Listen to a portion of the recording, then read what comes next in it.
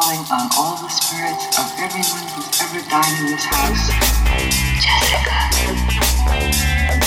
I'm calling on all the spirits of everyone who's ever died in this house. Jessica. Murder, vampirism, cannibalism, drug addiction, alcoholism, sadism, mutilation. How did it end?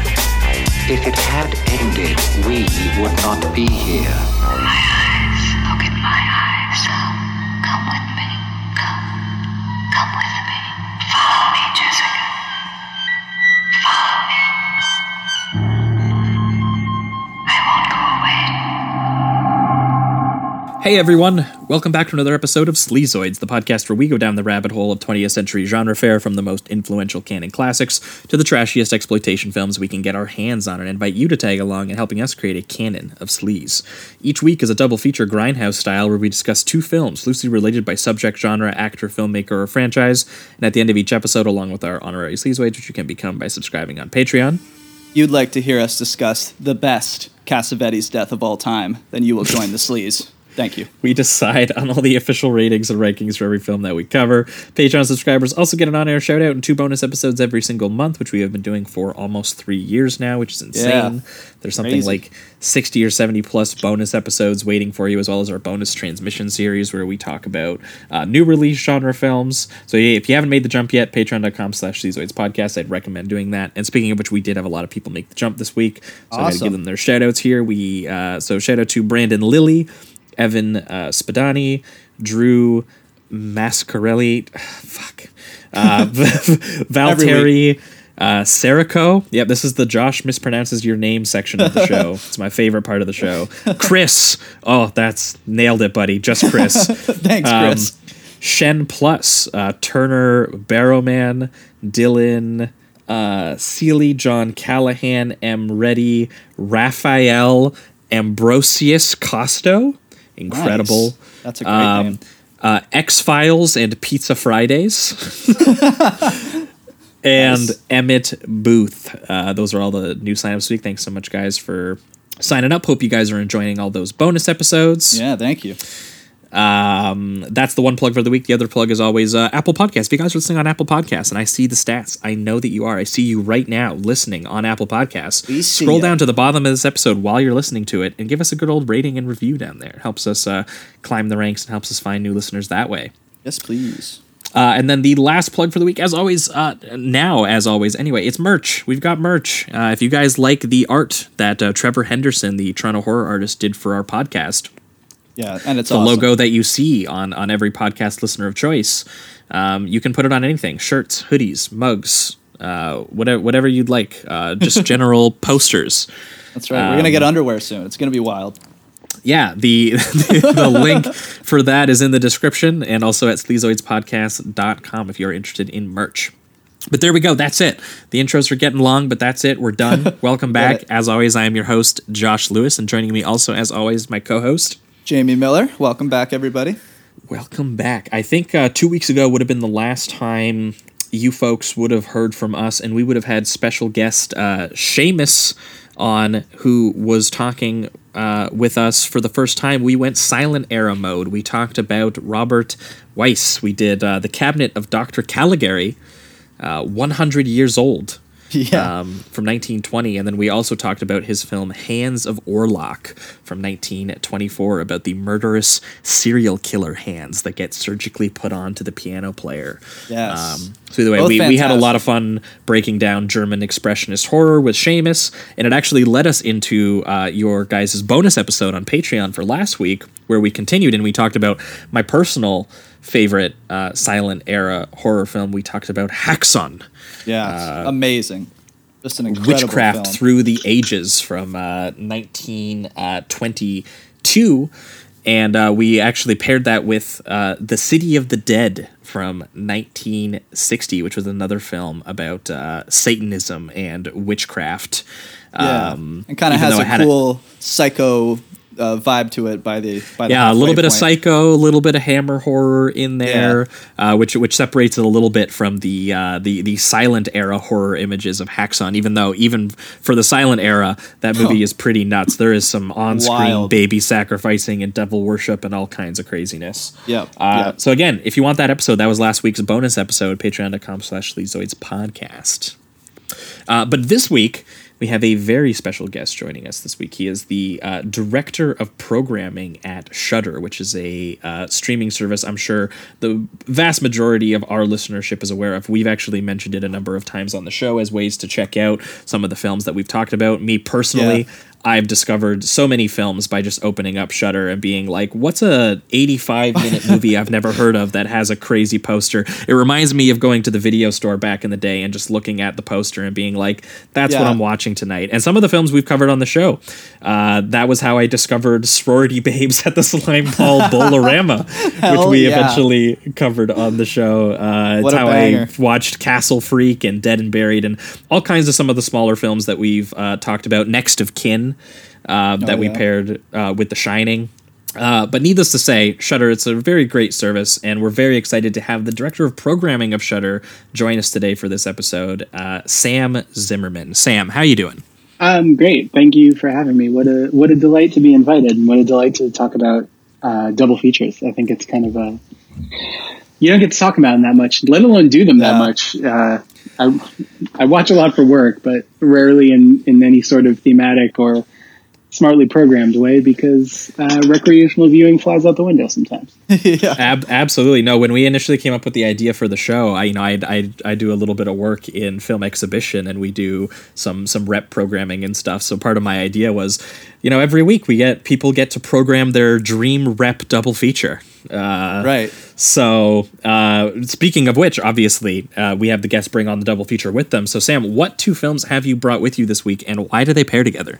So I brought John D. Hancock's 1971 gem, Let's Scare Jessica to Death, and I brought John Huff's 1973 haunted house, in my opinion, all-timer, The Legend of Hell House.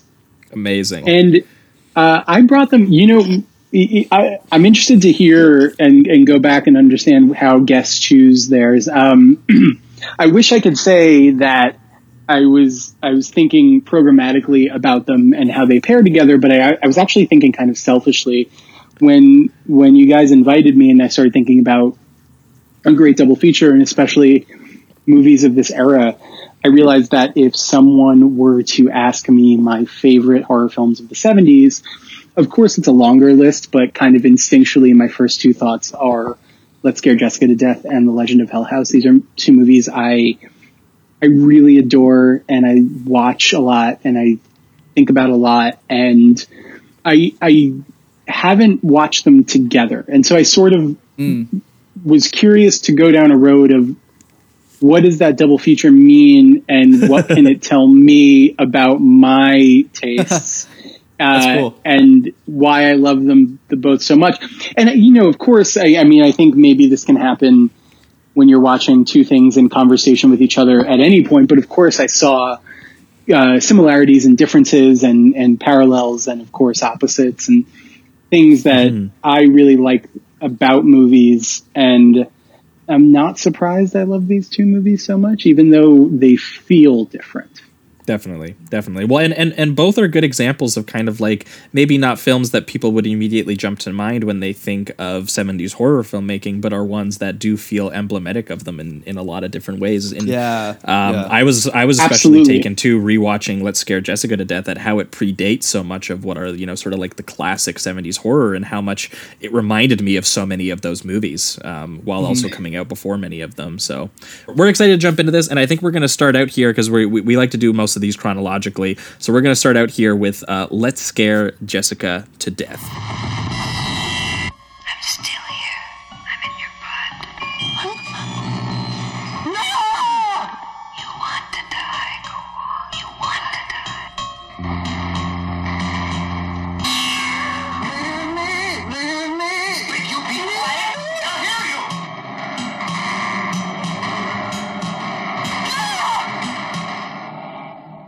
Dreams are nightmares. Madness madness or sanity. I don't know which is which. Let's scare Jessica to death. All right, we are talking Let's Scare Jessica to Death, the 1971 American horror film co-written and directed by John Hancock in what was his directorial debut, and also starring Zora Lampert. I mean, there's a bunch of actors in here, but this is really her movie. She is Jessica in what it has to be one of the all-timer horror movie titles, I feel like. Yeah, it's awesome. Let's Scare Jessica to Death. That title shot of them driving, the red font, Let's Scare Jessica to Death, and then it comes up with the MMXC underneath, and it just says the Jessica Company. Horrifying.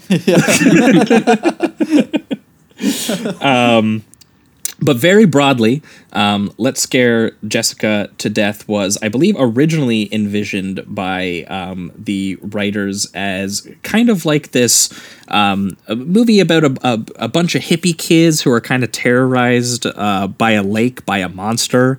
That was kind of like the general idea that they kind of came up with. And then when Hancock was brought on board, he kind of like rewrote it and very drastically re-envisioned it as, more of, a psychological assault akin with that kind of subjective ambiguity to it, like something like that we found in, something like Henry James's Turn of the Screw or Shirley Jackson's The Haunting were things that he cited as inspiration.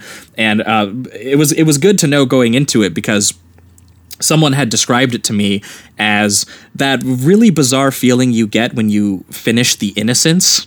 That is kind of what this film feels like in a lot of different ways. And I was glad that someone explained that to me, or at least pitched it to me in that way. Because when I get to the end of The Innocents and I sit there and I go, was that a story about a haunted estate like swallowing children?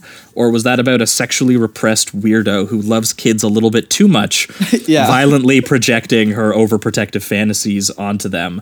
And this movie has a lot of similar sort of questions where you're like, is this happening? Is Jessica projecting this? Is it a combination of the two where elements of real life are taking a toll on her psychological state and her imaginations and feelings are just kind of doing the rest for you? It also seems to express like how important it is for Jessica to be believed in the sense like in what she's seeing. Like we have that scene where they first get to the house. And she and we already kind of have established that she's been through some mental anguish. She's seen things here and there. She's previously been institutionalized actually, and just recently been let out with her husband and her friend who are going to go and they're going to live at a small farm property that they basically just purchased. Right, and when they get there, they like almost right away she sees a figure move through the hallway in the upstairs, and instantly she has this moment of like I saw somebody, but are they going to believe me? And then when the husband or boyfriend or whoever sees the person as well and acknowledges that he also saw that person, she has almost like an excited feeling about it, even though it's still kind of a scary situation for a stranger to be in your house. Mm-hmm. But it's just that validation of like you saw it too, you believe me, and it's always walking that line of what is she seeing and what is really happening, and to have that clarification in that moment where she's just like, yes, so I really did see something, I think is the line that she gets. And she says it so excitedly, like, I'm not fucking crazy. Yeah, exactly. It's a really good way to establish just her character and kind of their relationship and dealing with her past. And then it just continues with that, but just full throttle, so... Mm-hmm. And I really love that you mentioned how excited she gets, because even when Jessica goes upstairs and they're seeking out who else is in the house, she has a smile on her face, like it's an event, like it's a party, and not oh no, there's an intruder in this house we've mentally claimed as ours, recently bought. But that also could be an expression of the time and the sort of psychological approach they have to things, when they arrive in town and the townspeople are, like, get out of here, hippies. I'm sure there's something to that mentality, and at least that fluidity of, oh, someone's in the house. They might not be immediately threatening, whereas I think most people today would enter a home they were renting or buying and see someone they didn't expect to see and immediately get on the edge. Hancock definitely kept the idea that these are meant to be sort of, you know, more open, sort of hippie style characters who are, you know, it feels like kind of like the end of the 60s era brought into the more kind of like paranoid 70s era a little bit going on there. There's a really great image very early on when they're just driving essentially to the place, because it kind of opens us like, you know, with there's a bit where it opens kind of like at the end of the film with the boat sunset and Jessica sort of establishing, you know, really beautiful. I can't believe just what happened, yet I have to believe it. And then she's talking about dreams and nightmares and madness and sanity, and it's a good mood setter. Yeah. But when they're driving across, you know, sort of like just the countryside, like heading their way to this farm, and they stop at a cemetery that looks like the cemetery from like Night of the Living Dead. And she's like tracing an outline on the tombstone that she eventually puts up in the house and everything like that. But there's this great shot where it shows the car that they're driving, which it's a hearse. It's essentially a hearse. Yeah, straight up hearse. But it has like the free love, peace and love like stickers on it and stuff like that. Yeah. It's just such a very kind of almost like shocking image to it a little bit, and it definitely you know gets to this little bit about sort of like the death of, you know, that kind of movement, the fact that those stickers are all over, you know, like a vehicle that we associate with death, and now we're like and the driving cemetery towards that they're in. and driving towards a more paranoid state kind of thing. Yes, and one of the things I love about that introduction and kind of this idea that the movie really does ride the line of, is everything in Jessica's head versus is something supernatural going on? It rides it in a way that a lot of movies fail to. I think we see a lot of movies that want to play both sides, but ultimately at the end, they come down on the side of this was in someone's head, and you kind of know that that's where it's going. You know that that's where it's going to land. Yeah. I really think you can walk away from Let's Scare Jessica to Death with both interpretations. And I appreciate that about it, because I have my own reaction to it every time I see it, with kind of what eventually I feel Jessica has gone through, but also like what I want the movie to be. And I think that's a really interesting way to come out of a film. And at the same time, with the hearse, the cemetery, they're almost immediately on a ferry. The atmosphere of death, and that the idea of everyone being dead is almost hammered right into you at the beginning of this film. Yeah, there's a sense of like predetermination to it a little bit when you're in those early sequences, and just the fact that, you know, credit to Hancock, like the mood is just so overbearing. You know, like the characters themselves actually, you know, frequently seem, you know, quite happy, or at least they're trying to pretend to be happy, or they're, you know, they want to be in a lot of different ways. But there is this really ominous mood to even the stuff that, you know, we don't even know if what's wrong yet. We're like, what's going on? Like, yeah, like they even open with very slow and deep piano that's very sad, very melancholic. But at the same time, you have that really bright and almost like kind of calming sunset or sunrise in the beginning, and those kind of tones are, like, at least in the beginning, they kind of cross and then move forward.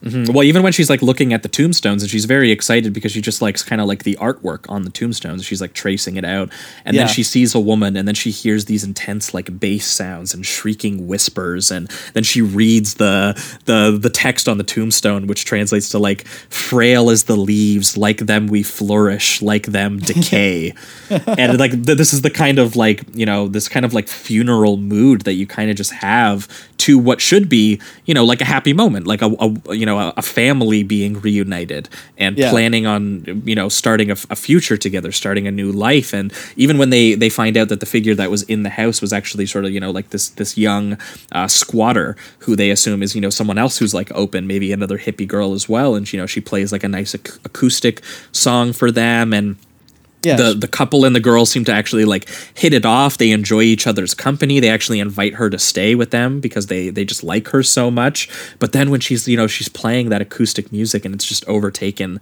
by this ominous mood, and you get some of Jessica's inner thoughts where she's looking at, you know, like the steak on her plate, and she's like, "It's blood, Jessica. It's blood."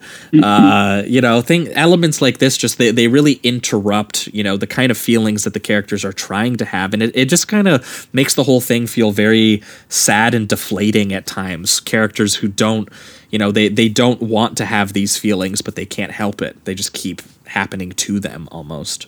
And I think there are odds with what feelings the men are trying to have and Jessica is trying to have.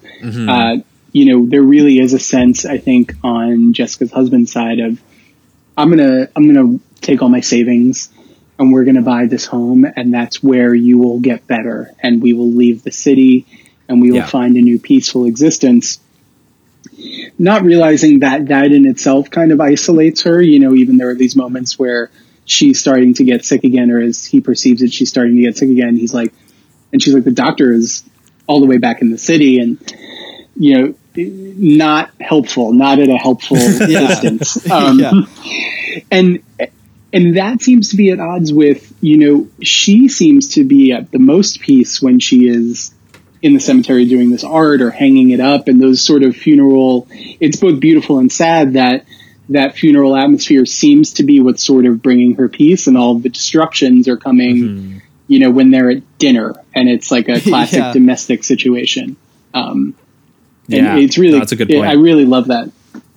Definitely. Well, yeah, and it comes up too, like, when they're trying to enjoy, like the countryside itself, when they're like swimming in the cove, and she's supposed to be in this sort of like normal small town sort of like scene that she's having, and she can't help but just feel like something's off about it. Or one of the creepiest ones for me actually is that when she goes into town, and there's this really piercing sound design as she's going to the local farmer who's got chickens, this chicken coop, and she's just trying to buy some eggs. And this is should be just like a lovely small town scene of where the new people who have moved in, she's going to go buy some eggs so that they can have a nice breakfast the next morning.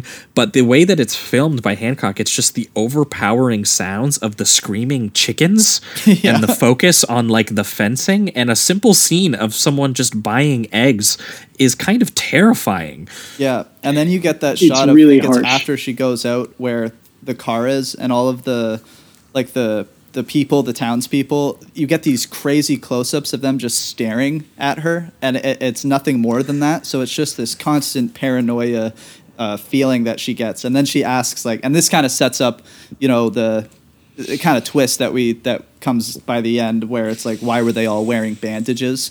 So that scene both establishes more of her paranoia, but then also establishes kind of like something is slightly going down in this town that's off, something weird, something strange. So it kind of it sets your brain up to focus on something else as well.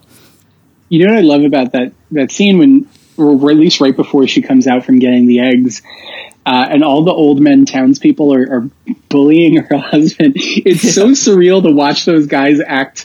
Like in any other movie, it would be like rambunctious 16-year-olds like sitting on someone's car, but they're all like 80-year-old, like 70-year-old, like old town dudes, and they like even push him a little bit in like this very like small way. Yeah, and it's so it's eerie because it's kind of surreal and funny. Like it's even when he goes into the store and he's like, "Do you know where I could sell some antiques?" And the guy's like, "Even if I did, I wouldn't tell you." And he's like.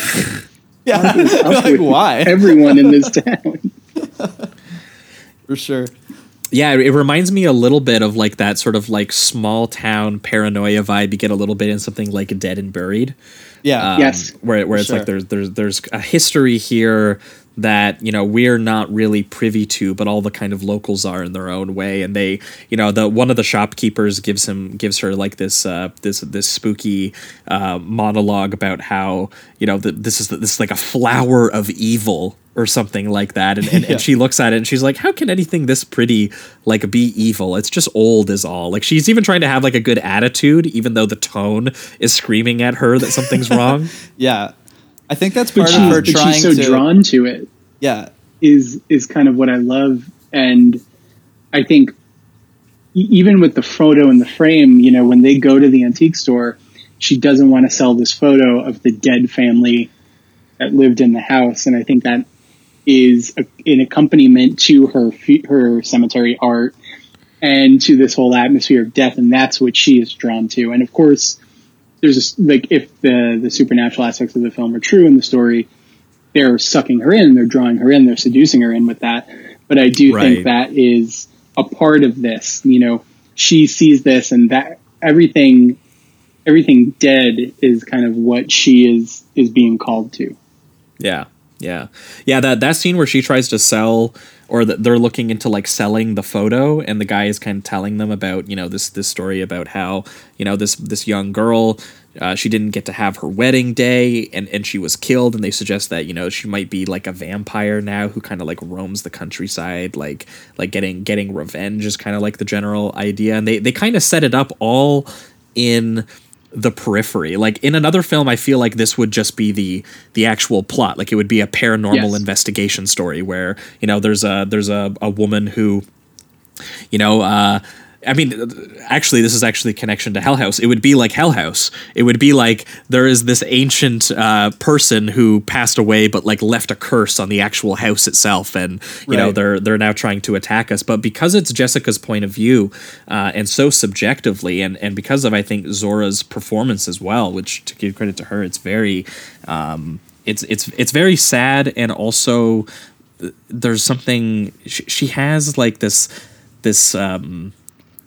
charisma to her as well at the same time, that you can tell that, you know, she's trying to be kind of like this domestic person that is expected of her to be someone who's happy, but she clearly has also her own interests and things like that as well, and she's obviously also has complex feelings about the things that she's seeing and the things that she's feeling, and you really do kind of feel every stab of, you know, psychological torment that she eventually does feel as this gets into, you know, sort of like the wilder second half of the film. Yeah. Like when she finds that dead body on the ground, that is the shop owner who she was actually kind of charmed by. That sequence is so horrifying, because earlier, when that conversation is actually happening, and she's being told about, you know, this sort of mythical history of the house and of the picture and things like that, and the husband, Duncan, actually cuts him short of finishing that story because he thinks that it's actually going to trigger her. It's going to make her sick, or it's going to make her unhealthy. And she feels sort of like condescended by that. She's like, no, I like this stuff. This is something that makes me feel happy. This is something that makes me feel sane, that I'm not as crazy, that other people might believe some of these stories and things as well. And then she gets to that waterfall rocks where he's just bloody all over the ground, and there's that girl who like led her there and things like that. The actual horror filmmaking is very, very effective. Yeah, definitely. And it feels a little bit like it's not like the boyfriend or husband is like really like horrible or anything, but some of the time where, like that time where you just mentioned where he says like, let's stop the story, even though Jessica isn't really responding negatively to it, it did kind of feel like he was doing that more so for himself rather than Jessica. Yeah. And I think it's a mix. I don't think like this guy's an entirely selfish person. It's just, I do think that he is like just, you know, doesn't want to deal with what she's going through. And so her even being if something, sick again. Yeah. So even if something is, even if he thinks it might trigger her, he doesn't want it to happen. And it feels less for her and a little bit more for him in that scene in particular. Yeah. Absolutely. Which makes it so terrifying when she's alone, right? When she finds that body. Yeah. And then, you know, she is telling everyone about this body that she's found, and then they can't find it. And then all it does is confirm to him that he was right. Yeah. Yeah. And then you get these really complicated scenes with Emily, who is the squatter, who's starting to kind of like, you know, we're starting to reveal what she's been doing behind the scenes a little bit. And there's this part she does look very suspiciously like the woman in the photo who didn't make her wedding day. Yes, she does. And there's this great shot, one of my favorites, and it's not even like a horror moment. It's more of just like a psychological, you know, relationship moment, is where Jessica is in the top floor looking down on a conversation that her boyfriend and Emily is having, and he gets in the car, and then they do this awesome shot of her kind of ducking into the car, but it's not enough to know if, like, you know, they kissed or anything like that, and it just sets another kind of like paranoid thought into Jessica's head. And I just thought that was a brilliant way to shoot that, just from her point of view. You don't see the kiss or anything like that, but there's just these implications that something else is going on, and that was really cool. I liked that a lot. Yeah, it definitely gets at that feeling that she is sort of at a distance from, some of these relationships that are going on in front of her, and that it honestly feels very kind of like achingly lonely as even just an entire movie in that way, the way that they film that kind of stuff. Yeah, sure. I think I think that characterization is absolutely correct, and I think the soundscape really helps that, because the score is incredibly harsh, but also there are so many films where you will hear voiceover and it's almost eye-rolling. It's like a patch. This, I think it works really beautifully because it takes you inside Jessica's head and then also confuses you when she starts hearing Emily or Abigail Bishop kind of talk to her, because it really puts you in a place of not knowing whether Jessica is actually hearing this or speaking to herself in her head like this, because they've set up so beautifully that she is consistently in conversation, in her own thoughts, in her own head. She is someone isolated even within herself. And I love that. And all of those moments of her alone and watching and thinking just really get at it. And the camera work is just so immediate and like it feels imbalanced being with her, because everything is sort of on shaky ground. Right.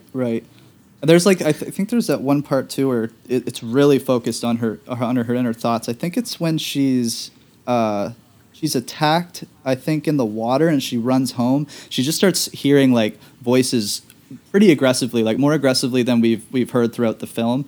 And it's starting to say things like, what have you got to live for? You want to die. You'll never get better. I'll never go away. And it's that's where it gets like really confusing, just with it, like for the audience and for her, because it feels like she's talking to herself, but it also feels like, these thoughts are unnatural. It's something that isn't really her telling her to do these things or feel this way. It's something that's completely out of her control. And then you get those great shots of like the wind, taking up the stencil work that she did on the tombstone, so she's reminded of death as she's going through this mental anguish. That scene is really, really great. Yeah, it definitely does walk that line of making you wonder, like, is Emily a vampire who is seducing these men in her life to make them part of this, sort of like culty town?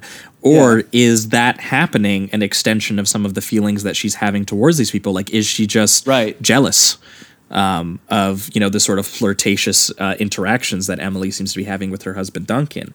And are those feelings then of jealousy and anger at, that actually manifesting into the reality that she's feeling at that point? And it kind of walks that line for you.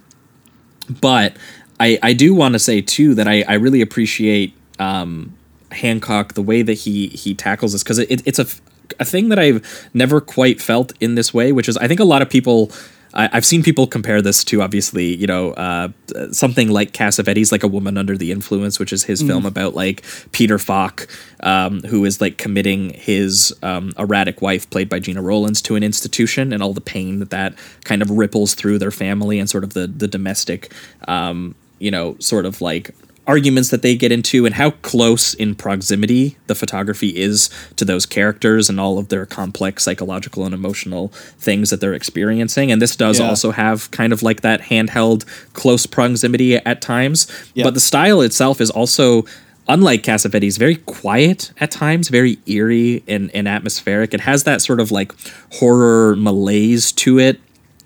And the actual, it's the film's cheaply made. It has that rough scuzziness to it of the 70s to it, where you almost think at times that you should be watching like a cheap slasher.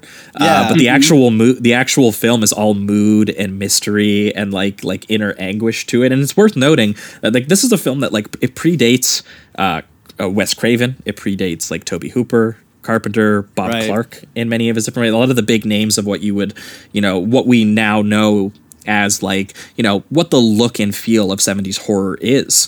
But when this came out, when this was being made, really this was going off more of like people like Romero or Right. Polanski, which something like Repulsion kind of comes to mind when I think about this film a little bit too. Even some of the Italian filmmakers who were getting into that stuff a little earlier.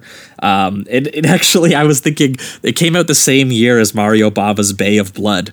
Yeah, and I it was does have that thinking, look. watching this film, just the sort of like, small countryside by the lake, but also with that roughness to it where violence could strike at any moment, and some of the bloodiness to it. I mean, there's nothing quite as extreme as Bay of Blood's decapitations or anything going on here, but the ending of this film is very brutal. Definitely. And I think you look at this film and you look at Bay of Blood and you have a pretty good idea of what 70s horror was going to look like for the next 8 years. Yeah, 100%. Which is kind of cool just to see something that takes place earlier, but has a lot of those qualities to it.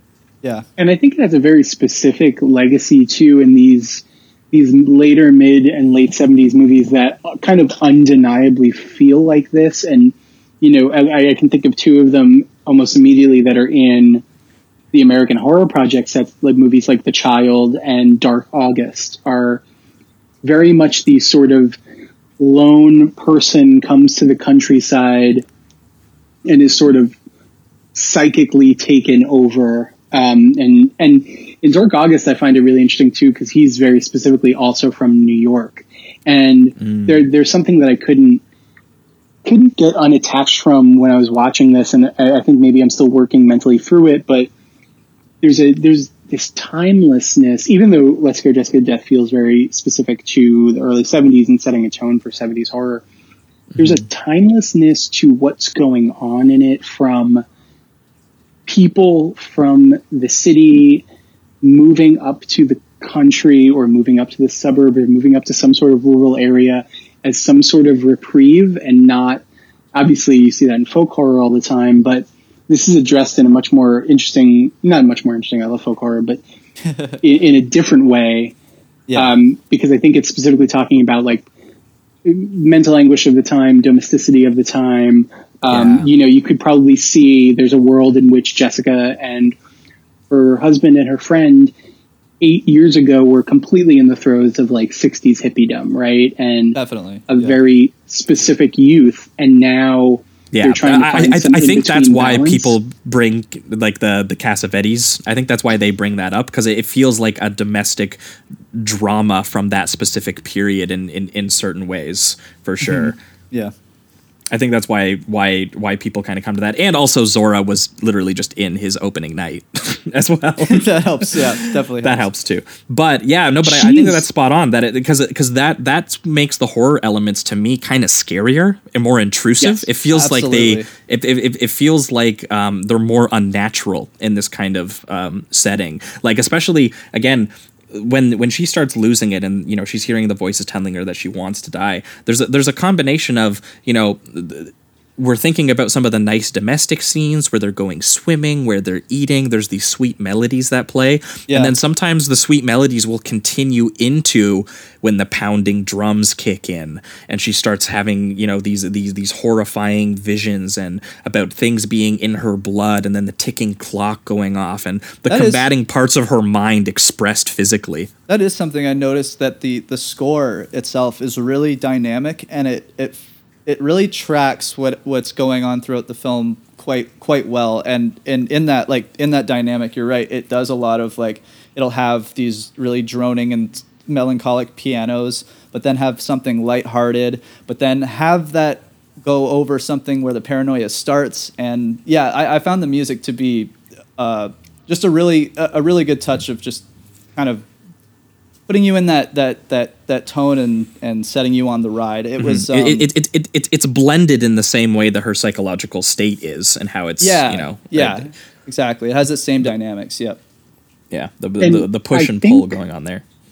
One of the things that really struck me when I rewatched this was, I think one of the most effective things about the film and about setting up Jessica's character as sort of isolated from everyone else is Zora Lampert is unreal in this movie. Her performance is incredible. She's also putting in such a different acting style than everyone else. Yeah. Duncan, Woody, Emily's character obviously has to ride this line of being sort of ageless, but also very present in her like fluidity and hippiedom. But they all feel very casual and very present day. And I feel like Zora Lampert was putting in like an almost classical Hollywood performance of someone who's mentally fragile. And it's just absolutely captivating watching her clash with everyone, and not in a bad way, in this kind of incredible way that isolates her further from everyone else. And I think highlights the moments where she is also desperate to fit in and desperate to prove she's better. Yeah. It's really, really cool what the performance she's putting in. And I just was blown away.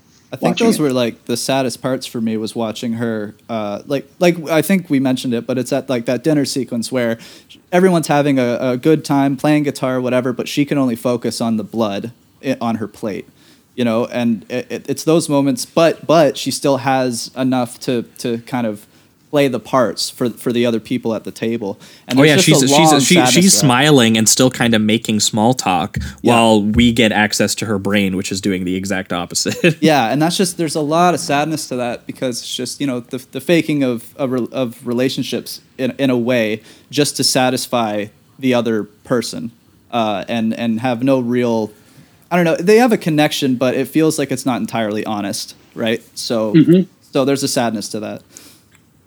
Yeah, well, and then when that for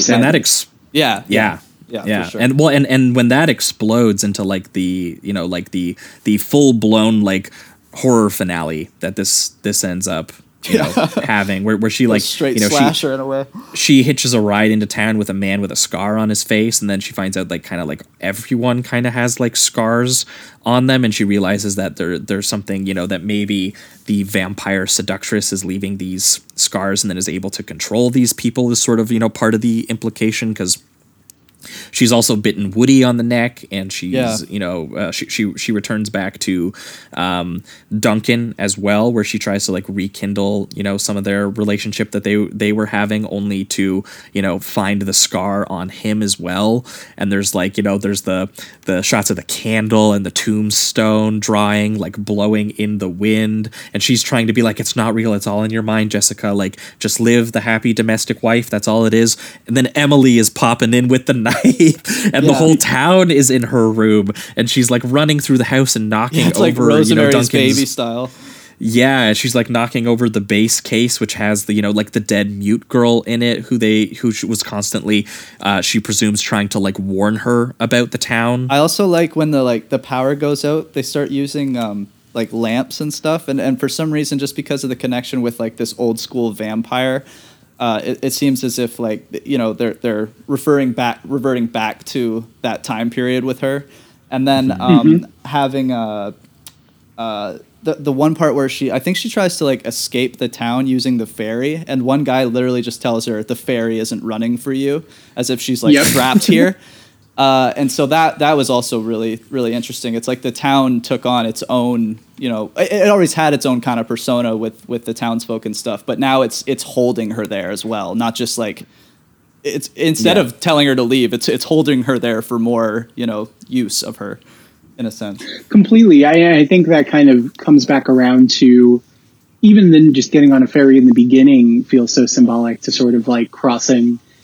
I don't can't remember if it's like the River Styx or whatever, but like this is you going to your death, and you won't be able to return from that. And it's so sad in the best way. I love sad horror. It's like my favorite feeling. I think like Full Circle, Haunting of Julia to me is just like one of the most aggressive bummer horror movies in the world, and I love it. And I love that feeling at the end of this, which even you almost don't know what's sadder, right? Like if Jessica is truly just mentally broken, paranoid to beyond repair, and has kind of murdered everyone and is now just floating alone in the lake, that's very sad. But there's also this sadness to like the way Abigail Bishop / Emily just kind of walks away when you know she's on the land and all the townspeople are surrounding and looking out at her at the lake, and they all just sort of smile, satisfied with what they've done, Yeah. and then leave. Like, there isn't some big climax. There isn't some big, like, personal confrontation between the two. It's very just much like defeated. And like, Yeah. I have you. It's what I wanted. I'll just walk away now. And it's great. Yeah, at that point, you just think, okay, they're like successful. We scared the shit out of her enough that she killed all of her closest friends that we were annoyed about anyway, because they were out of towners. Yeah. Yep. like that bit when she finds Woody, she's trying to get Woody's attention on the tractor, and his like throat is just slit, and the moving it's still tractor just kind of moving? keeps going Oh, on a man. POV Oh, yeah. shot while she's chasing it. Or, you know, when the hand reaches out of the water and it's so, you know, it's like this zombie moment almost, and she's so terrified that she just stabs the body attached to the hand as much as she can, and it's revealed that it was her husband, Duncan. And oh my God. Speaking of the lake, I love that moment where Emily rises from the water in the dress. So powerful. And it's Yeah. it's so great. And I love that he keeps the shot of like just the still water at first and actually has her rise out completely. It's just it was really cool imagery, and it also is awesome to connect with like how she was kind of seeing that blurred image of Emily underneath the water. Grabbing people and such. So it was, that part was also really Well, yeah, awesome. and then she's the woman on the water, having just killed people in the final shot of the film. She's sitting on the rowboat in the sunset from the opening shot of the film. Yeah. And she's like madness or sanity. I don't know which is which. So it's just like by the end, she has no answers and she's left with nothing. Like it's you're just left wondering as the credits roll, as she just sobs and collapses into the rowboat, essentially too. thinking that she has her killed her friend and her husband. Yeah, like you even see her kind of curled up in a ball, and then she just out of like to just emphasize the defeat, they have her like just lay down, and you don't see anything but the canoe floating there, and it's just fuck, man. Brutal. Sad. Brutal. I love that image of Emily coming out of the lake. It's so interesting, you know, like this movie in a lot of ways has some non-traditional feeling, or, you know, at times may not even feel like what people think of as a horror movie. And then you get that image that is just like one of the most powerful horror movie images I've ever seen. Yeah. Just like I love the it. ideal of sort of Lady of the Lake iconography. It rules. Yeah, for sure. Absolutely. Well, I think we're going to pivot towards the reductive rating round here, which for you, Sam, is where we remove all the words, all the nuance, and reduce the movie between a number between 1 and 5. But it's also turned into like final statements, or if there was any scenes we didn't hit, any lines we didn't hit that you wanted to bring up, this is where you do it. But for me, this is going to get a solid to even high 4 from me. I mean, for all the reasons that we've said, I think that this is just a great combination of kind of like a domestic drama that has all of the kind of, you know, has a little bit more severe sort of like mental anguish to it, and it walks that line of like of Henry James's sort of like the subjective ambiguity of the kind of ghost stories that he kind of wrote, and it has that quiet, eerie sort of atmospheric feeling to it, but it's also just very both achingly lonely when it comes to the character of Jessica, and to Zora's like really incredible performance that really makes you feel the psychological torment that she is going through at every moment that she's going through it, and then also merging that with kind of, you know, like the roughness and the scuzziness that was about to come up in the more sort of like paranoid 70s horror style that we were about to get. Again, I feel like there's just something so unique about feeling like a little bit of that almost Hollywood into the 60s drama being brought into like that really gross horror phase. And the combination of both of those really just gets you even more into her psychological, you know, point of view, and really feel what she's going through. And it is very, very bleak by the time you get to the end of the film. And it I think Sam was spot on. It almost doesn't matter which of these two events actually took place. They're both really sad. Yep. Oh, absolutely.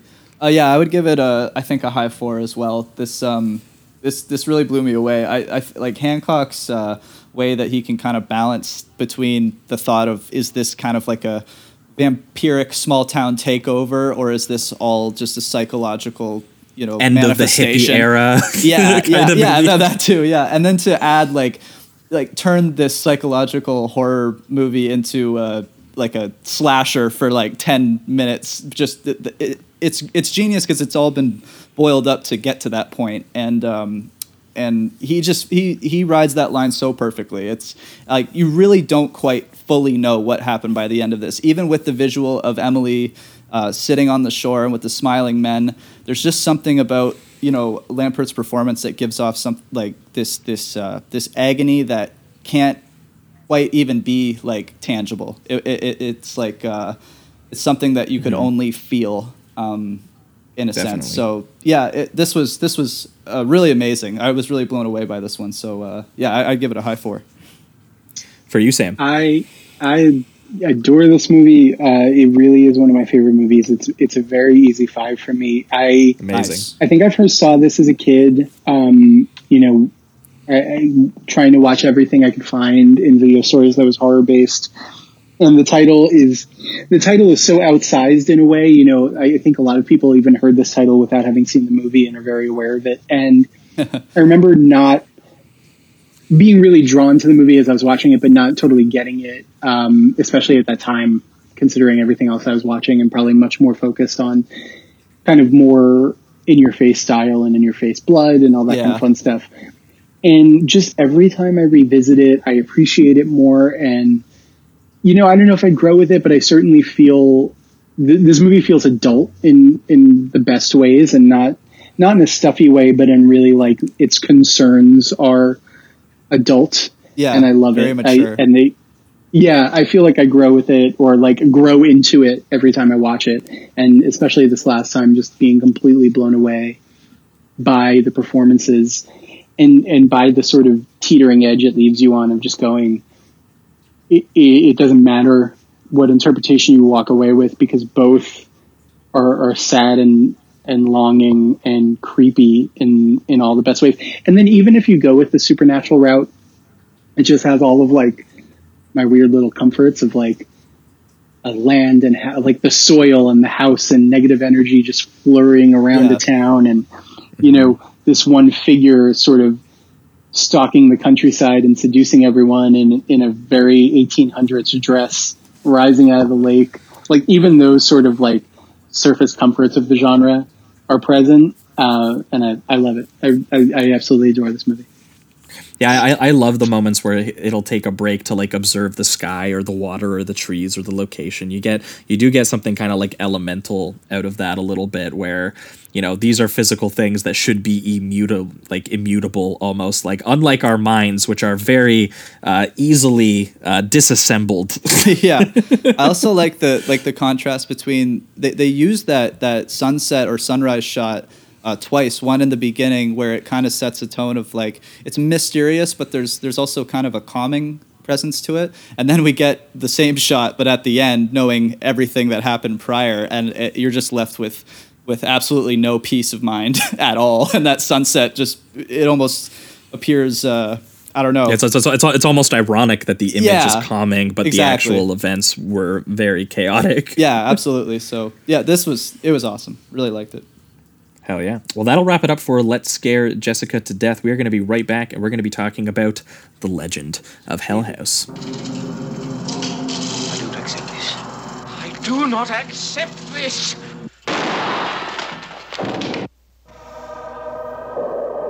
Naked, drunk, fighting. Oh, please get me out of here. Please.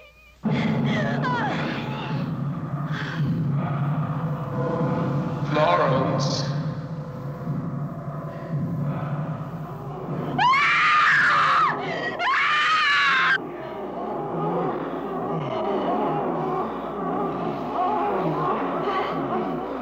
All right, we are back, and we are talking The Legend of Hell House, the 1973 British supernatural horror film directed by John Huff and based on the 1971 novel Hell House by Richard Matheson. Now, I don't think that we've talked about Richard Matheson yet on the show, because we did we went on friend of the show podcast. I can't remember which one it was, but we talked about his I Am Legend adaptations. Oh, yeah.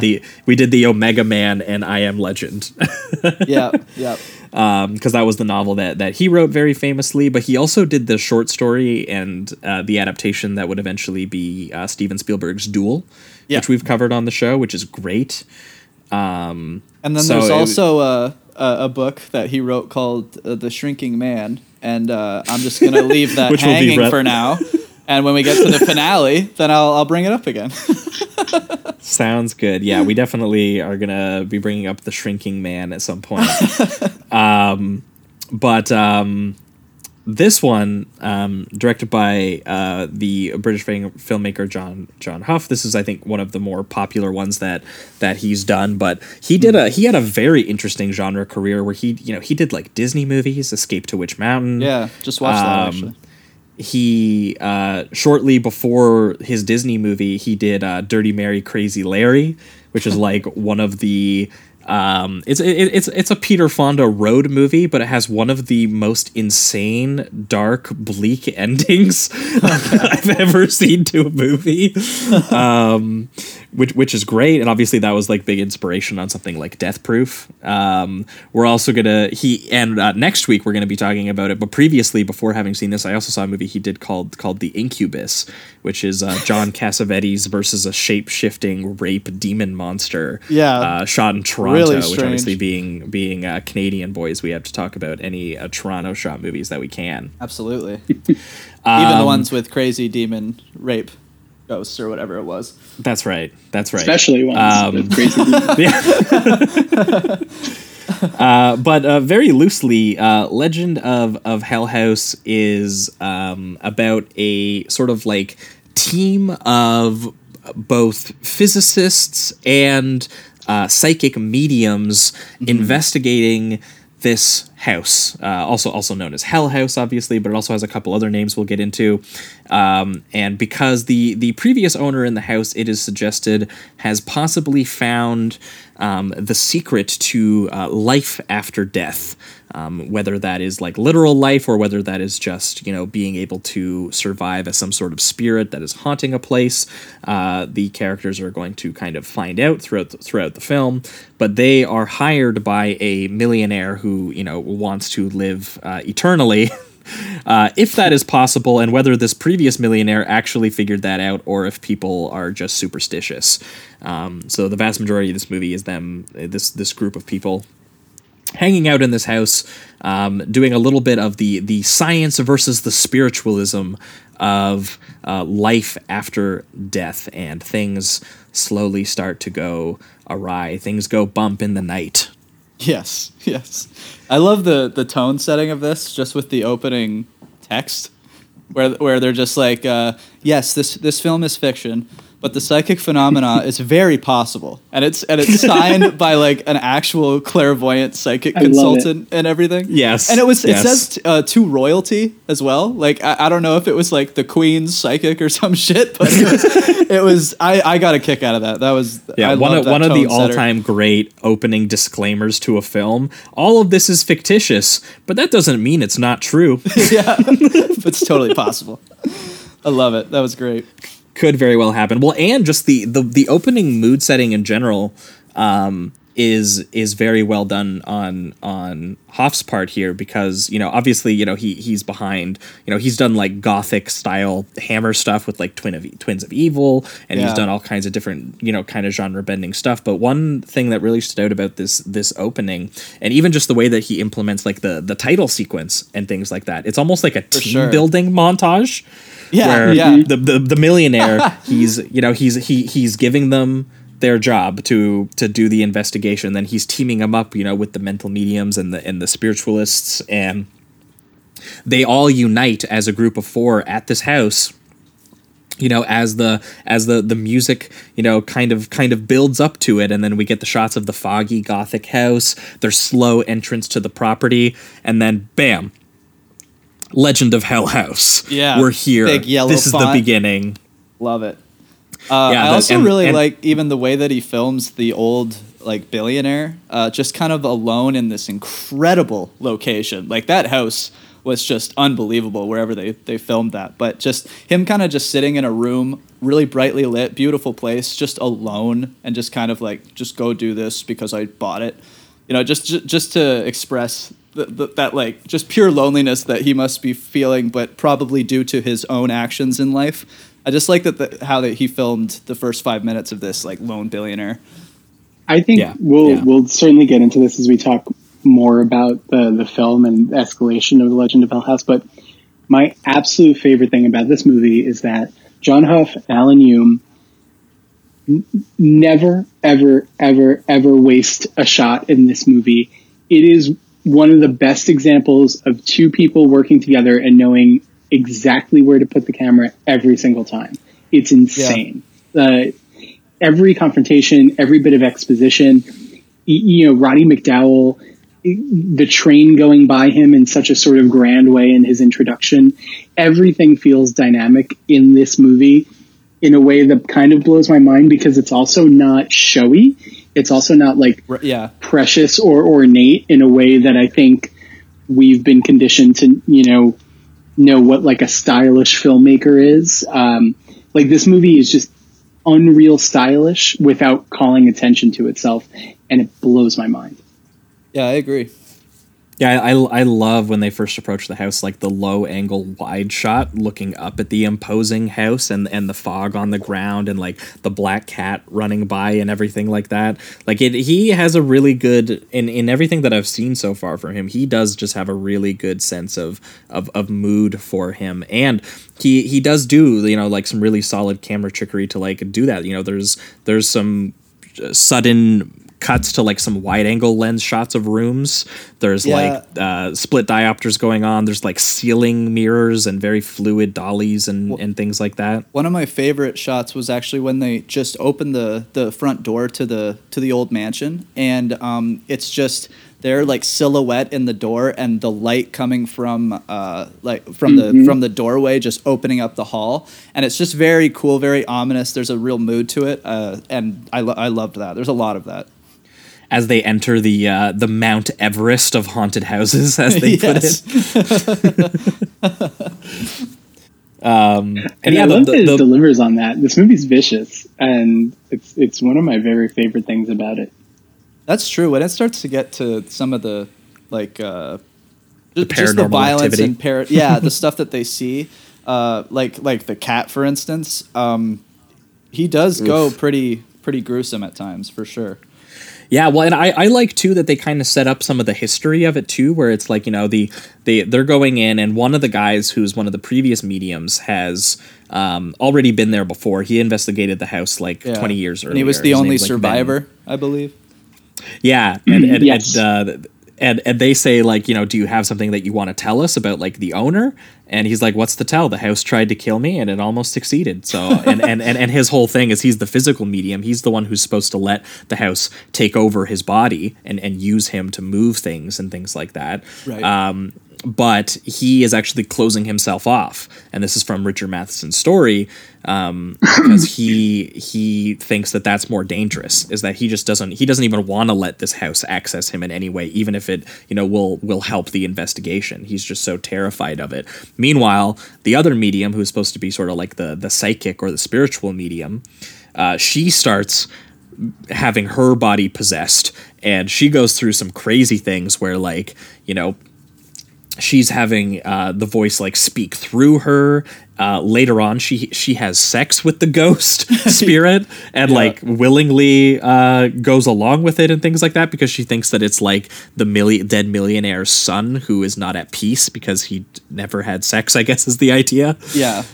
What I like too about the way they do the voice when they like do her deep demon voice or whatever, I'm not 100% sure, but it sounds to me like they don't actually ADR a different like demon voice. What they did was they took her voice and then lowered it down to kind of create this like she's still using her voice to do it in a way. And I like that because it also leads to, it kind of has that confusing element where the physicist is trying to just prove it as like a physical phenomenon, and that's it, just pure scientific. The mediums are doing the more spiritual element. Electromagnetic science will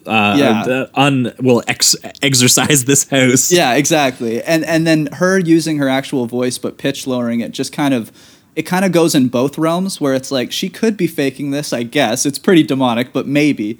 But then you also have the spiritual side where it's like, this is, I mean, very supernatural, clearly.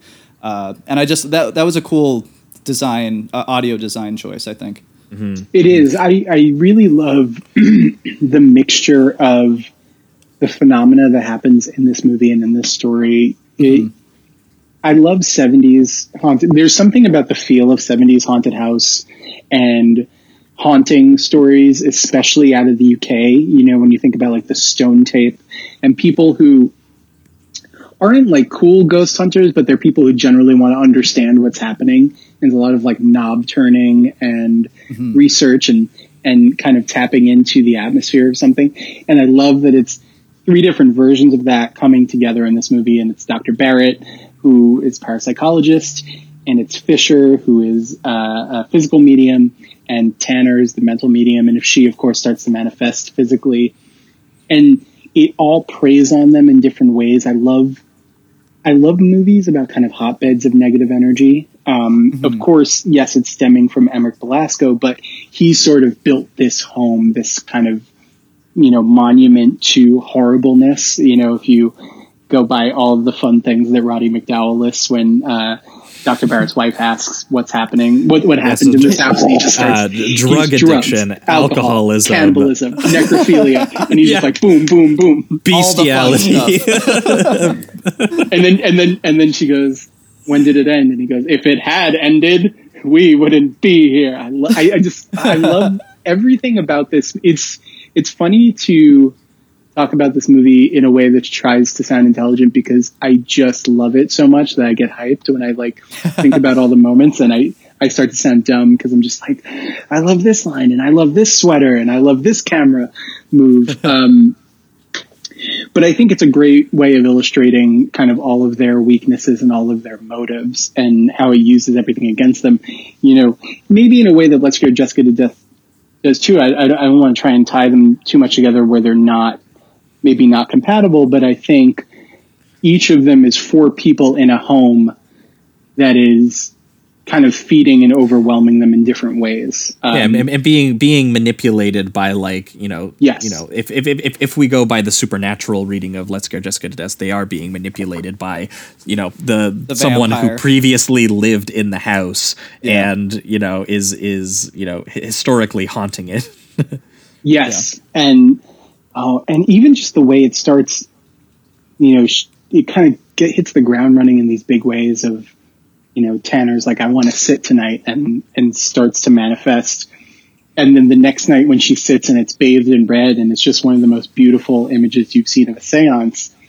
I love the image of the wide room where Barrett's machine kind of replaces like the 4th person. Like, it's almost like if you considered it a seance, they would almost be holding hands with his machine. It becomes like a character of his psychological research.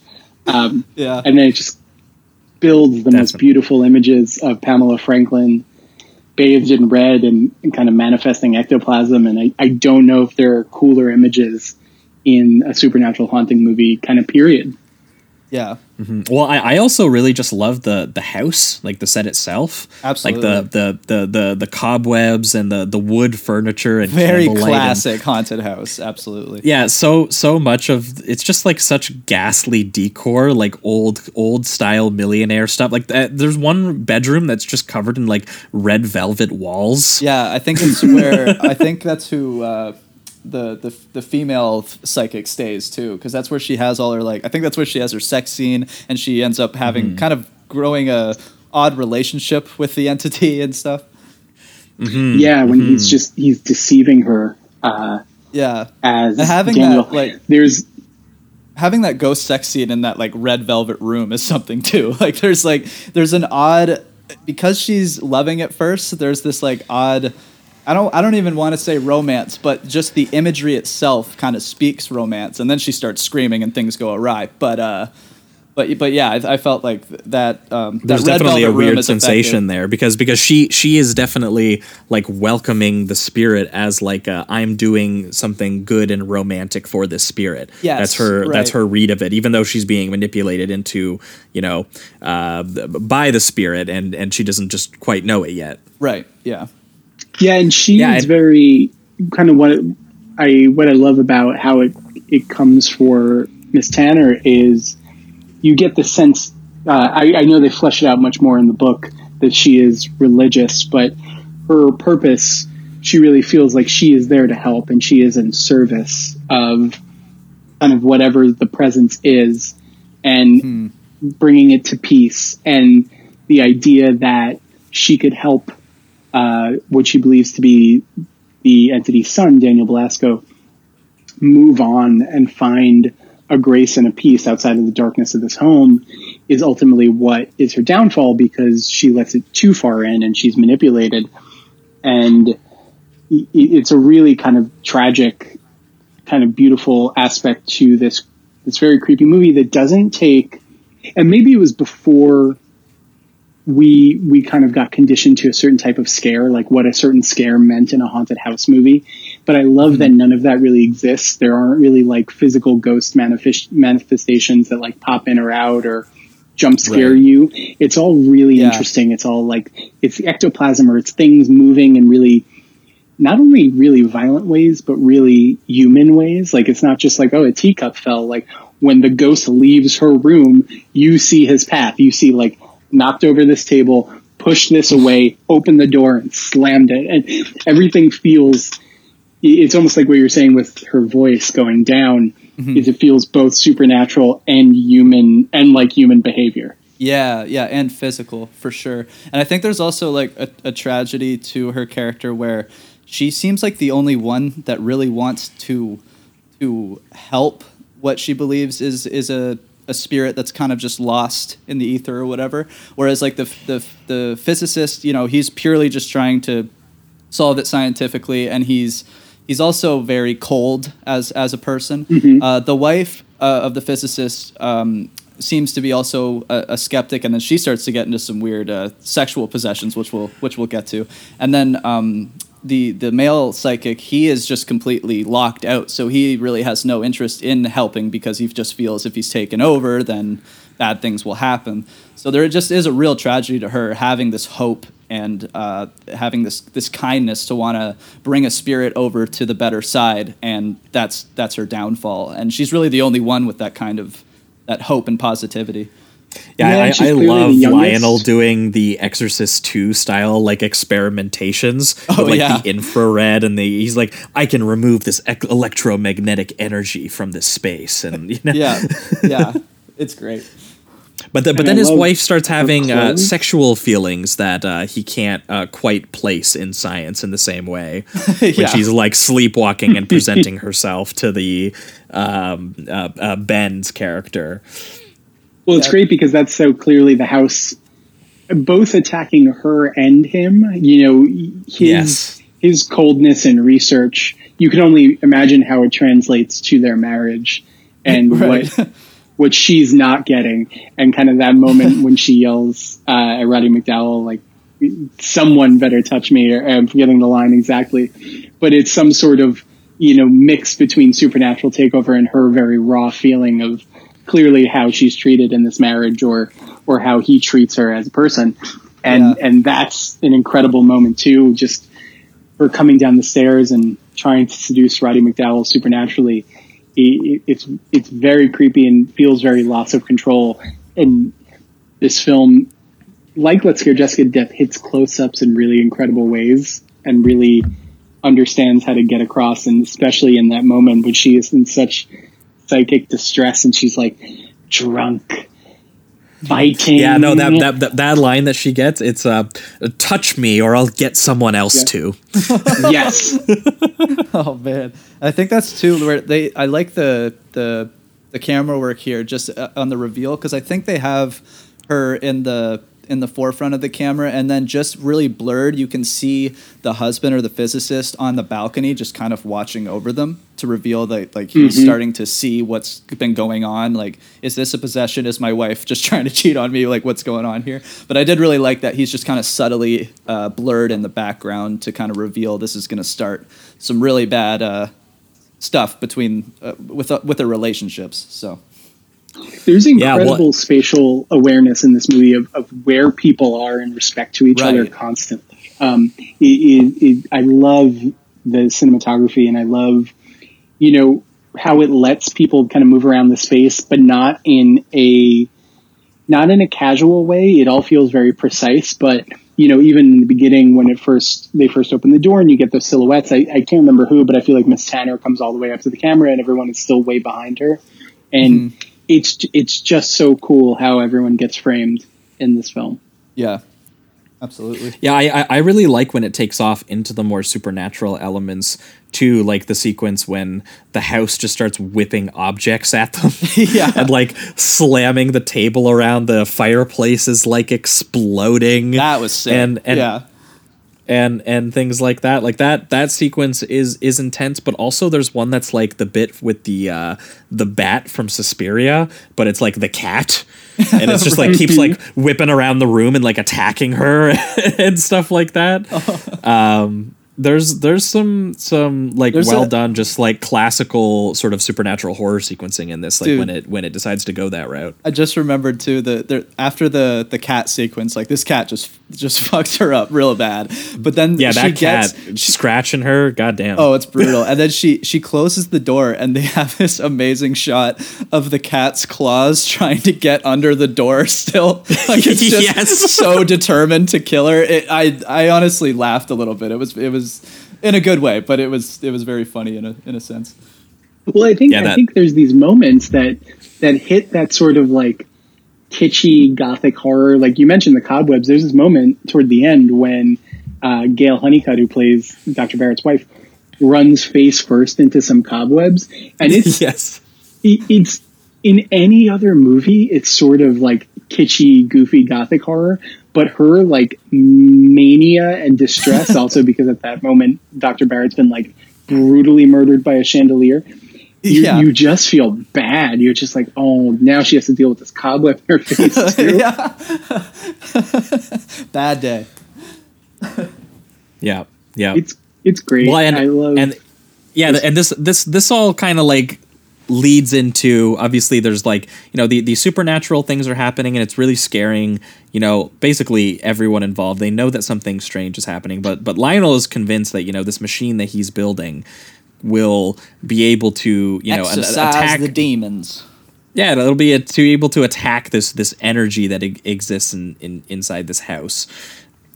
Everyone else is, especially the two women who are there are basically being brutalized and possessed in these very sort of like strange and people are getting a little maniacal and getting a little wild, but as it gets to sort of like the climax where they find there's a hidden chapel inside the house, and they're like, well, what the hell is sort of like this going on here? And the underground bunker kind of looks like the underground bunker in like Prince of Darkness. And the sort of psychic medium here is actually, I think she's eventually like crushed by a crucifix, and she also tries to like break the machine. Jesus. Because she doesn't actually want them to murder the spirit, because she thinks again that the spirit is just the millionaire's sort of like misunderstood young son. Right. When it is eventually revealed that it actually is the millionaire, but he's just pretending to be that. He's pretending to be like a different spirit to every single person that he's kind of presenting himself to. He's really a physical spirit, but he's also gaslighting everyone at the same time. It's like a combination of both of those forms of horror. It stays the whole time. Yeah. Oh my God. and then obviously Lionel is killed by the chandelier, so it's really just his wife and Fisher, the physical medium, who are kind of alive at this point, and both are determined at that point that they really need to follow through and get the house clear. Yeah, and because it's just out of there. it's accumulating a body count, you know. And what Fisher kind of realizes is actually that it's a combination of both the science and the spirit that is happening here. That actually Lionel's machine would work, but the reason that it didn't really work is because the chapel was kind of closed off, and the chapel is actually where the actual body and the spirit are sort of like manifesting a little bit. And this moment, I gotta say, this is my first watch with this film, which I think is important context. This kind of blew my mind in a way that I wasn't prepared for. That he shit talks a ghost. Yes. But how he's shit talking the ghost and what the ghost's motivation has been this whole time. And also the way that this is framed as like Fisher's manhunter moment, where it's like he's like it's you and me now, sport. Like, you did that, didn't you? You son of a bitch. But like it's that moment where he's solving the mystery, and it's done in sort of like this monologue exposition where he's putting the pieces together on screen with his brain right in front of us. Yeah. And what he has actually figured out was that Belasco, who, you know, it was rumored, you know, that he was this roaring giant, this 6'5" man who had the face of a demon that had taken on some human aspects. And, you know, his house was, he sort of used his money and his strength to impose, you know, all of these sadistic perversions, you know, onto the group of people in his house, and all of the cannibalism and the vampirism and the necrophilia and everything that he wanted to get done. That was how he did it, was he terrorized people into kind of having these very violent orgies at his house. Yes. And that's what we know about up until this point. And then Fisher goes, what if he was short? and he pieces this together by going, all of the violence that has been directed at us has been shattering, mutilating, or taking revenge on legs. And that he declares that Belasco is actually the son of a whore, and that he was no roaring giant, but instead he was a funny little bastard, and that he actually had stunted legs that made him super tiny, and that he paid doctors, and they showed the stunted legs. Amazing. And he paid doctors to give him these extended, overly long legs to give him height. And what is he yelling? He's like, what size were you? 5'2"? He goes, 1? I know. I'll bet you weren't even 5 foot tall. And he's saying it in like, it's purely like, it's super epic. It's super serious. He is fucking screaming at this demon. Wind is blowing in his face. Like, this is that finale moment, right? And I mean, it worked for me in a sense of like there's something funny and charming to that, but at the same time, it did take out a lot of like the kind of like more scary atmospheric elements of the first hour and 15 minutes. I did laugh, I'm gonna say. Like, when this started to go off, I was having a good time though. Like I had a really absolutely insane. Yeah. I had a really weird. It's one of the weirdest reveals that I've ever seen in a horror movie, just in general. And to do it so like aggressively too, like, I know you're not even 5 feet tall. Like, it's just, oh my god, it's incredible. Yeah, and it's like a World Star bit. He's like taunting him like a bully. Yeah, like this you short like little demon ass. Like, it was so funny, man. And then you do sort of miss him. Like, watching it in 2021, you were kind of sad he never calls him just like a little bitch. Yeah. Oh, absolutely. And then I looked up the writer Matheson, and this is my little joke I had that I left hanging at the beginning. But he has this book that he wrote called The Shrinking Man, and it's about another 6 foot guy that starts to shrink because of like poison or radioactivity. And I just found it hilarious because looking him up, I was like, does he have a thing for like short people or something? And then just to see that he also wrote The Shrinking Man, it could not be a coincidence, and I find that just endlessly hilarious. That Matheson I actually tried to look up if there was a intrigue. record of how tall Matheson was. I did too. I couldn't find it. I was like, I'm now very curious he was to go through his like Twilight Zone episodes and see what sort of weird small stuff is going on in there. I was like, Yeah, was for Matheson just the original short king, and the movement just hadn't started yet, and he was very upset about it? Yeah, and he's like, well, then I'm making a ghost that's taking revenge on all these tall motherfuckers. Oh man, It would seem very introspective so for a short incredible. king to understand the insecurity that would yeah. lead one to build cannibalistic orgies. He understands the short man syndrome. Absolutely. Yeah, he so despised his own shortness, he cut both of his legs off and wore prosthetic extensions to make himself tall and imposing. Incredible. Just like I don't even. I'm still processing it, honestly. Yeah, and then just they another way find this his body movie moves. behind the chapel in a lead fortress, which was protecting the spirit from the electromagnetic machine. Right, he's just which- on like a throne or something, like the dead body. Yeah, and so he predicted this like fake science from the future.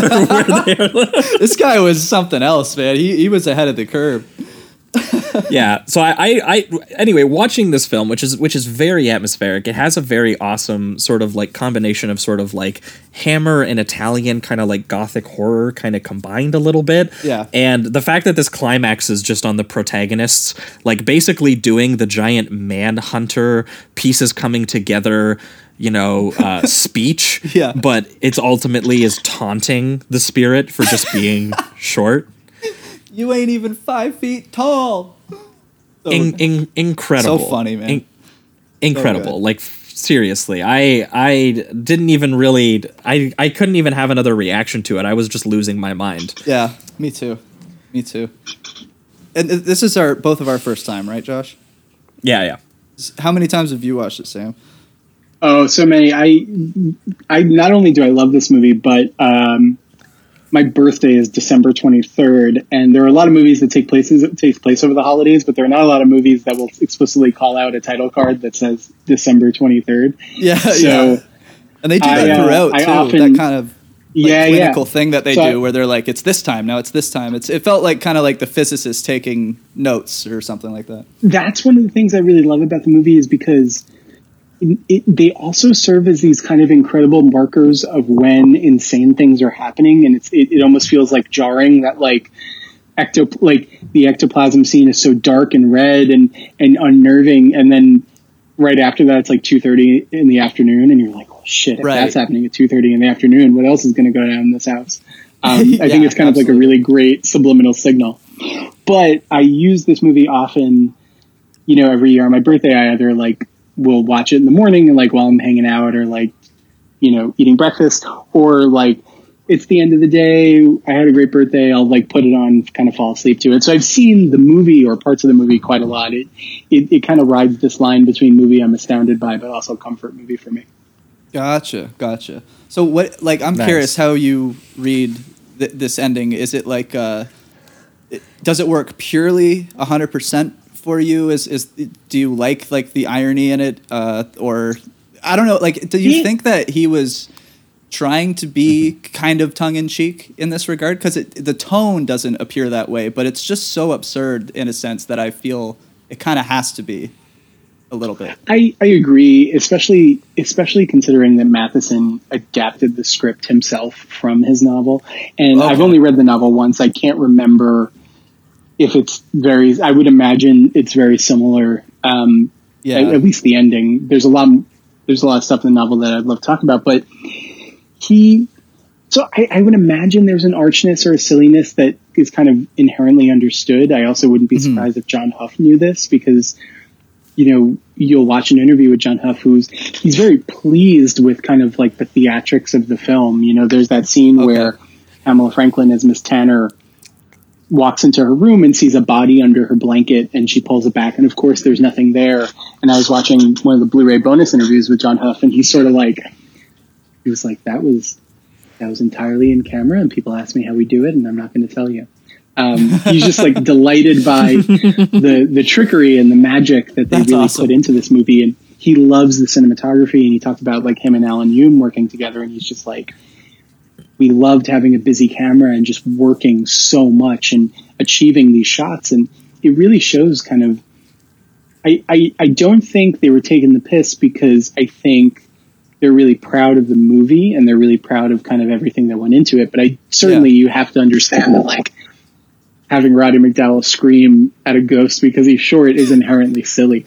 So yes, I think maybe years ago there was a point where I was like, I don't know if this totally works for me.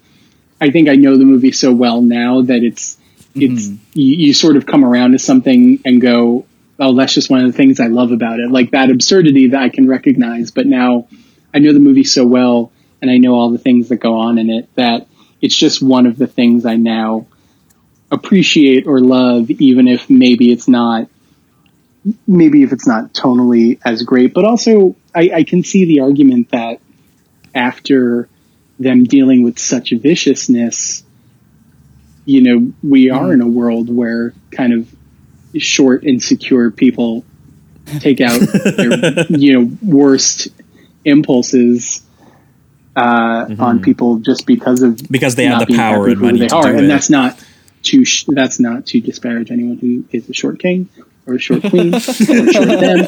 God bless you. I want you to be happy.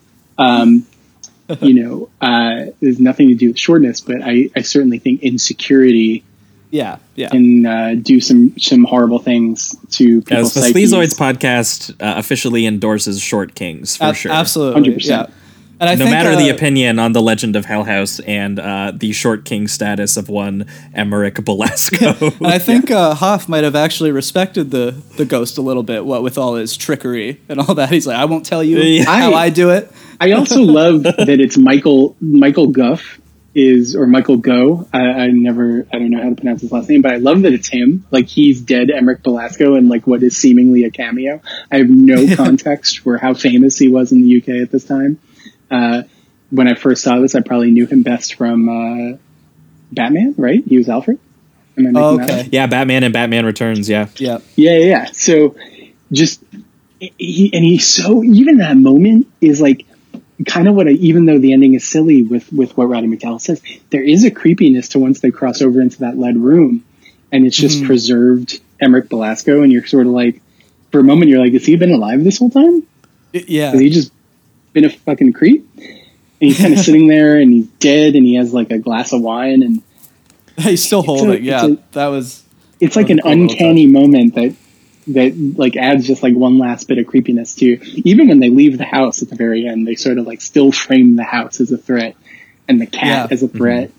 And you're sort of just like, do you know what it actually reminded me of? It reminded me of the abominable Dr. Phibbs.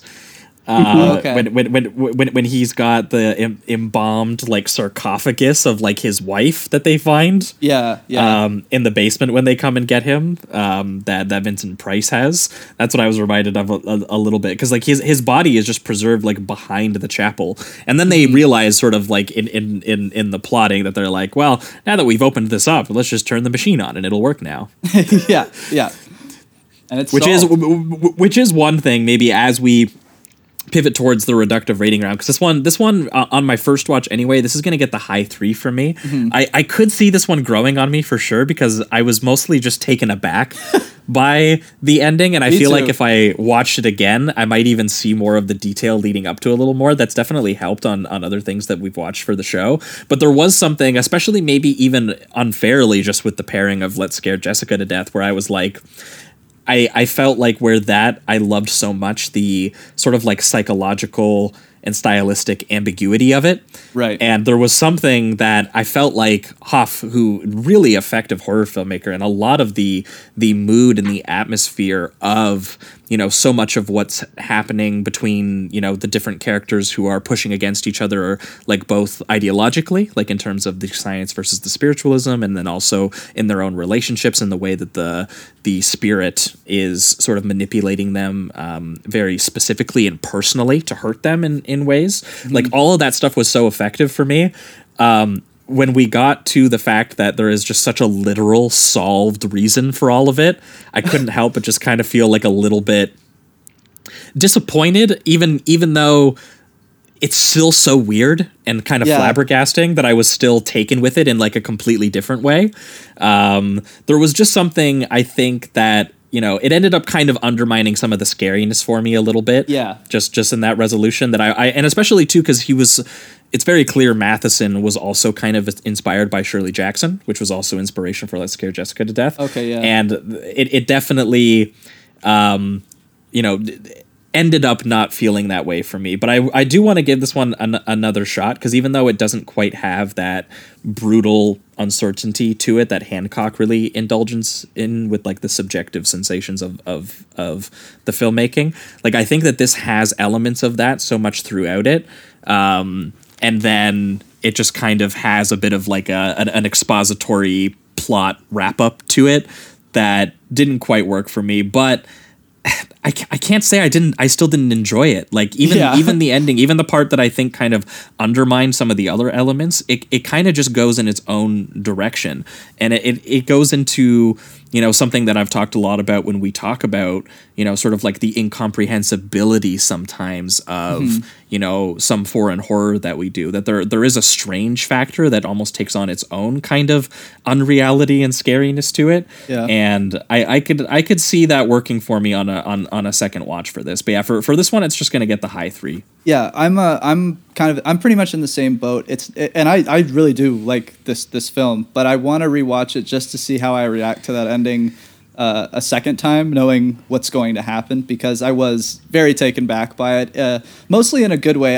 It really did, like you said, undermined the horror element for me, just because that first hour 15 minutes really has some dark atmosphere that I really fell in love with. I loved it quite a bit. The look of the set, the way that the camera moves throughout it and shows people in certain places, it's a very effective. And then when you have him yelling like, "You're only 5 foot tall, you little demon bitch," and shit like that, it's funny, and I do like it. And there's a charm to how just absurd it all is. And honestly, it does kind of connect that whole like the physical realm with the spiritual realm that the movie was doing, and kind of dealing with like really basic human insecurities. And I think that has that's something to say. Yeah, that are then expressed in these bizarre sort of like silly, deranged horror exactly. sequences. Yeah, exactly. And so yeah, I am fully on board with giving this a rewatch. I was just so taken back by the ending that I don't know how exactly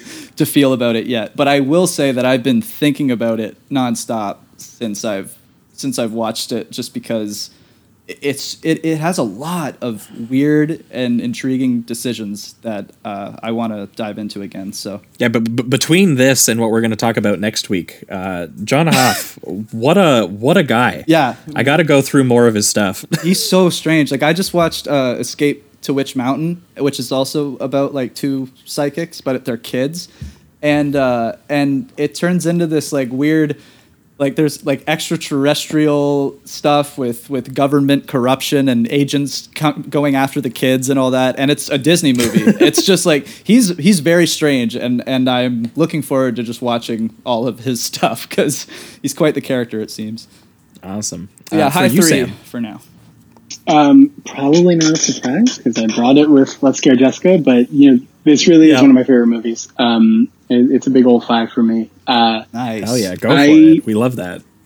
I think it's a haunted house movie, kind of like no other, which is really interesting to me, because I don't also see a lot of movies that I feel are necessarily influenced by it. I think haunted house filmmaking has kind of more or less followed a particular track for decades, which is not necessarily a bad thing, because that's another aesthetic that I love and a mood that I love, but most of them don't really get to this place. And I think this is a really fun, absolutely wild and kind of ambitious movie. I mean, it's all in one house, yes, but John Huff and Alan Hume really go for it with the camera in the most striking of ways. And that is everything from sort of bigger scenes of both supernatural and psychological torment, diopters and spiral moves, and, revealing characters at first through a mirror, and then kind of turning down to show the expanse of the room and where people are, or where they thought you are, where you thought they were. To just moments of kind of straight up interaction at the very beginning, when Dr. Barrett goes to get the assignment to go to this house. him and that millionaire are framed in this like tilted, very confrontational kind of close up of both their faces at each other, and it's really dynamic and really exciting, and I love that about this movie. I just love the ambition of kind of like, we're not going to waste a moment. Like, everything you see is going to be performed in a really fascinating or interesting way, is going to be shown to you in a really kind of freaky, dynamic, moody way. You know, even like all the stuff with Fisher kind of recounting what happened in the house, it's always very specific. It's never just someone being like, here's the moment where I give you exposition. Like, Roddy McDowall is a great performer, and he knows, probably because he's like a trained, like very theatrical person, but you know, he's going to tell you this in the most interesting way imaginable. And that kind of happens with everyone, and everyone puts in such a great performance. I love Pamela Franklin. I love her like innocent optimism, and how that is completely perverted to the moment where they come in and find her in the bed, abused and traumatized, and she like spins around and starts laughing with these really crazy eyes, and it's just like a moment that lives with you. Yes. Oh yeah, like the cross on her. Even that manages to like be tragic. Like all of the deaths like manage to be like sad and tragic, and like we've seen a million things where like chandeliers are threats, and it's a trope, or it's like a kitschy moment now. But when you see Dr. Barrett underneath it, it's vicious, and it kind of is just like, yes, you're used to that as like an idea that this could happen to someone in a movie, and maybe it'd even be funny. But in this case, it's brutal. And I just appreciate that about this movie, and I love it. I love it, and also, you know, it's my birthday movie, and I love that. And I love the book, and I really highly recommend. I need to read the book. Yeah, it's. I don't remember it as well as I wish I did, and I'm probably going to reread it this year. But one of the things that I love about it is it's still all in the house, but it's a bit more expansive. You get a lot more of the short king. Fisher talking about what happened the previous time, and like some of what happens with Tanner and the ghost that's seducing her kind of brings her into another time period in moments. So you get brought into these like sequences and scenes of Belasco House at its kind of peak of like, you know, depravity and banquet. There's some really cool moments that 100%. I really do think that as much as I love this movie, there's certainly another adaptation to be done of this that kind of adapts more of the stuff that kind of floats in and out of time, but also it gets pretty grotesque. Like it really takes you to Belasco House in its gnarliest days. That was what I read. I read that the novel has like some very explicit descriptions of like the kind of stuff that they were doing in the house. Okay, 100%. It's brutal. It's awesome. I love this book. I love this movie. And I really enjoyed watching these together, like, and just thinking about, hey, these are two of my favorite movies. What are their wavelengths, and where are they different? You know, it's really interesting to watch a movie that is as exacting and precise as Hell House in its movement and in its sequence and in its composition, and then watch something like Jessica, which feels a bit more fluid and a bit more immediate, and not necessarily on the fly or improvisational, but certainly unpredictable.